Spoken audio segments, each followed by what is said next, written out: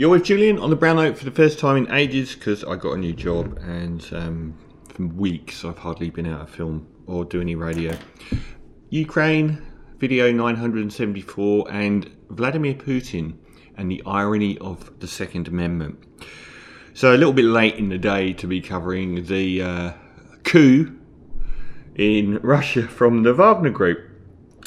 Now, I mean, the idea it was a coup was kind of bizarre. So obviously the Western media wanted to present it as a credible coup. But the thing is, ground forces aren't what wins modern warfare. Air power is. And there's about 50,000 ground troops in the Wagner Group.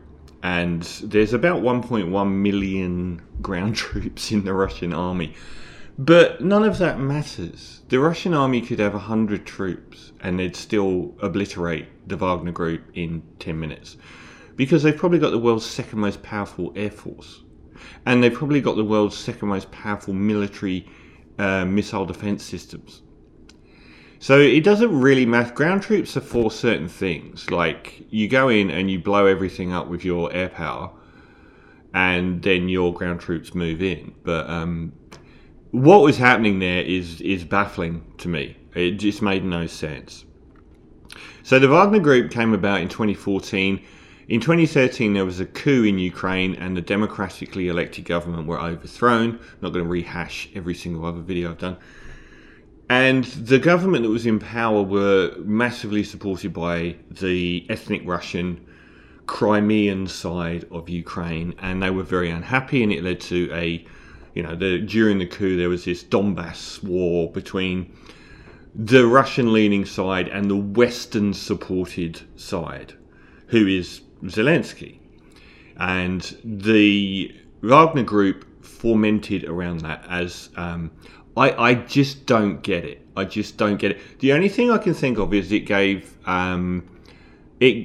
Russian troops the ability to be inside Ukraine without there being an invasion, which there has now been, rendering the need for the Wagner Group to zero. So I can understand that maybe if Russia wants to extend its military might into countries without having the international sanctions and condemnation of having troops on the ground, or the attendant risks with clashing with other nations, they'd use these mercenaries. And I'm sorry, America, do you think we've forgotten people like Blackwater being in Iraq?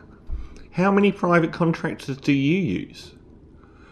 So that is the only reason it makes any sense. Go away.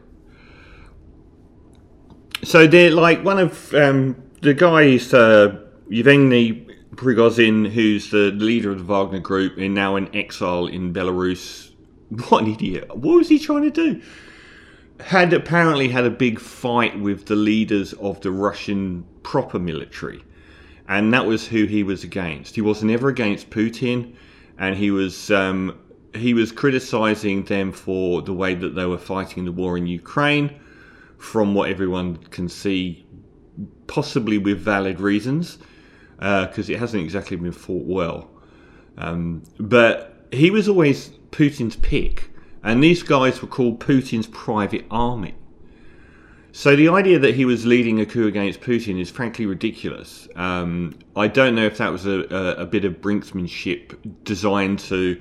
Because he's saying that the Russian military bombed a convoy of Wagner troops, killing loads of them, like helicopters fired missiles, and so on, and that led to it. But what was Putin thinking about having a private army of 50,000 soldiers? They do other work as well, like in Syria and in the DRC, Democratic Republic of Congo. I can't remember which way around it is. And in Sudan, where they're on the side of the government in those countries.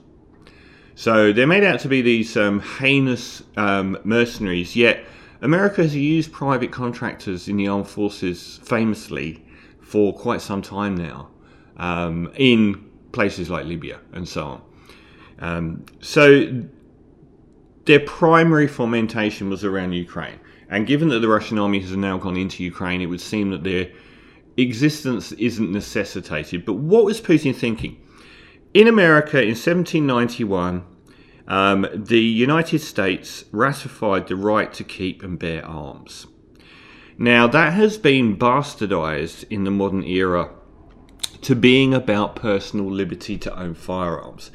It was never about that. The founding fathers who framed... Do you know some people, they can't text more than one line without sending? Like, they send one line. So the founding fathers believed that the example of Europe since Roman times and Julius Caesar had shown that democracy was most at threat from standing armies in your own country. And that time and time again, the European democracy has been overthrown by people that could control the military. So in order not to have a standing army in the United States, they gave people the right to bear arms and maintain a well-regulated militia, not to stand up to the government, but to protect the government from any standing army, and to necessitate them not having to have a standing army.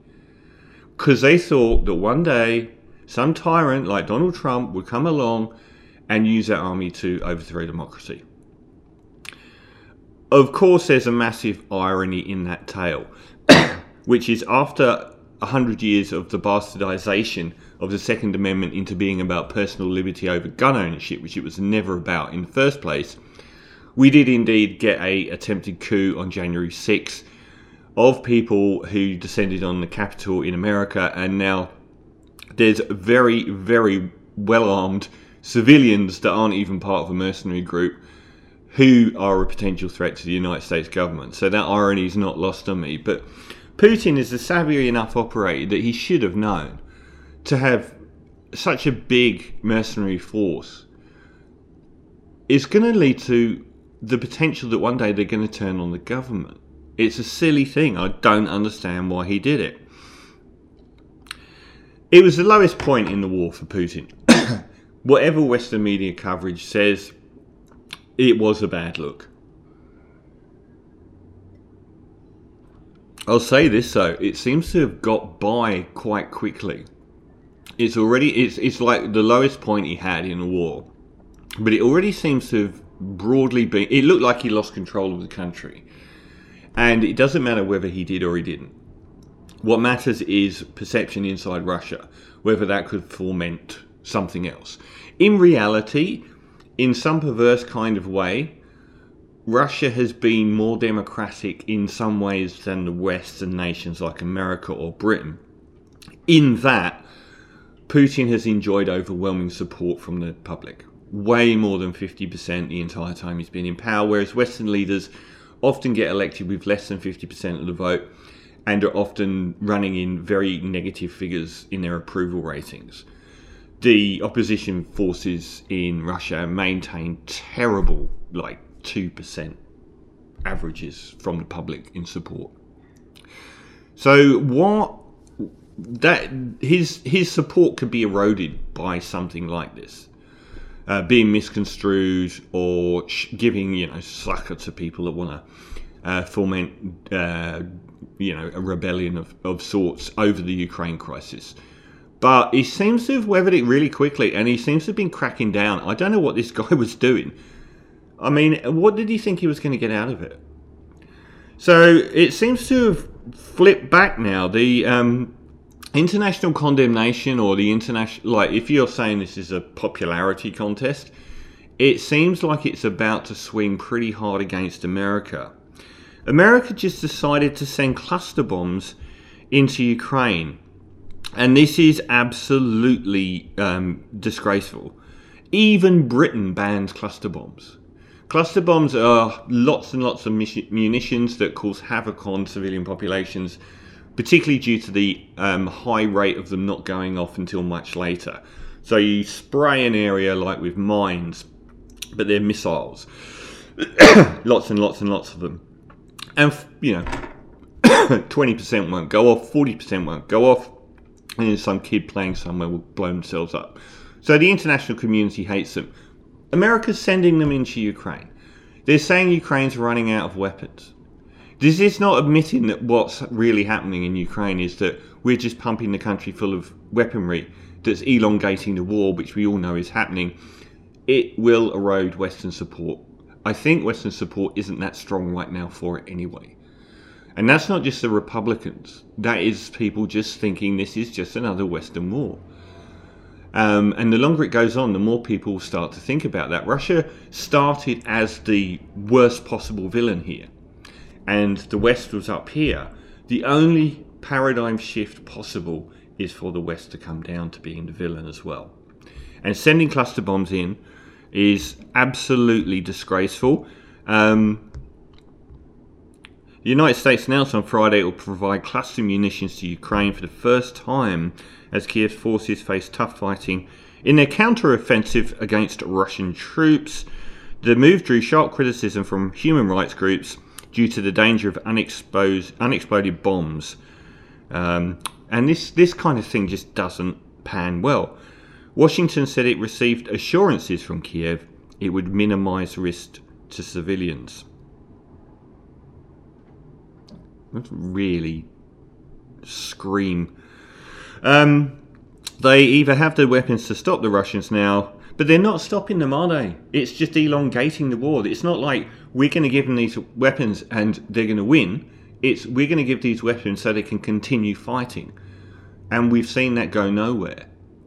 In fact, the only logical endgame of it going on forever is the ever-increasing likelihood of nuclear weaponry being used, or ever more drastic aerial tactics being used by Russia. Zelensky was leading the push for this.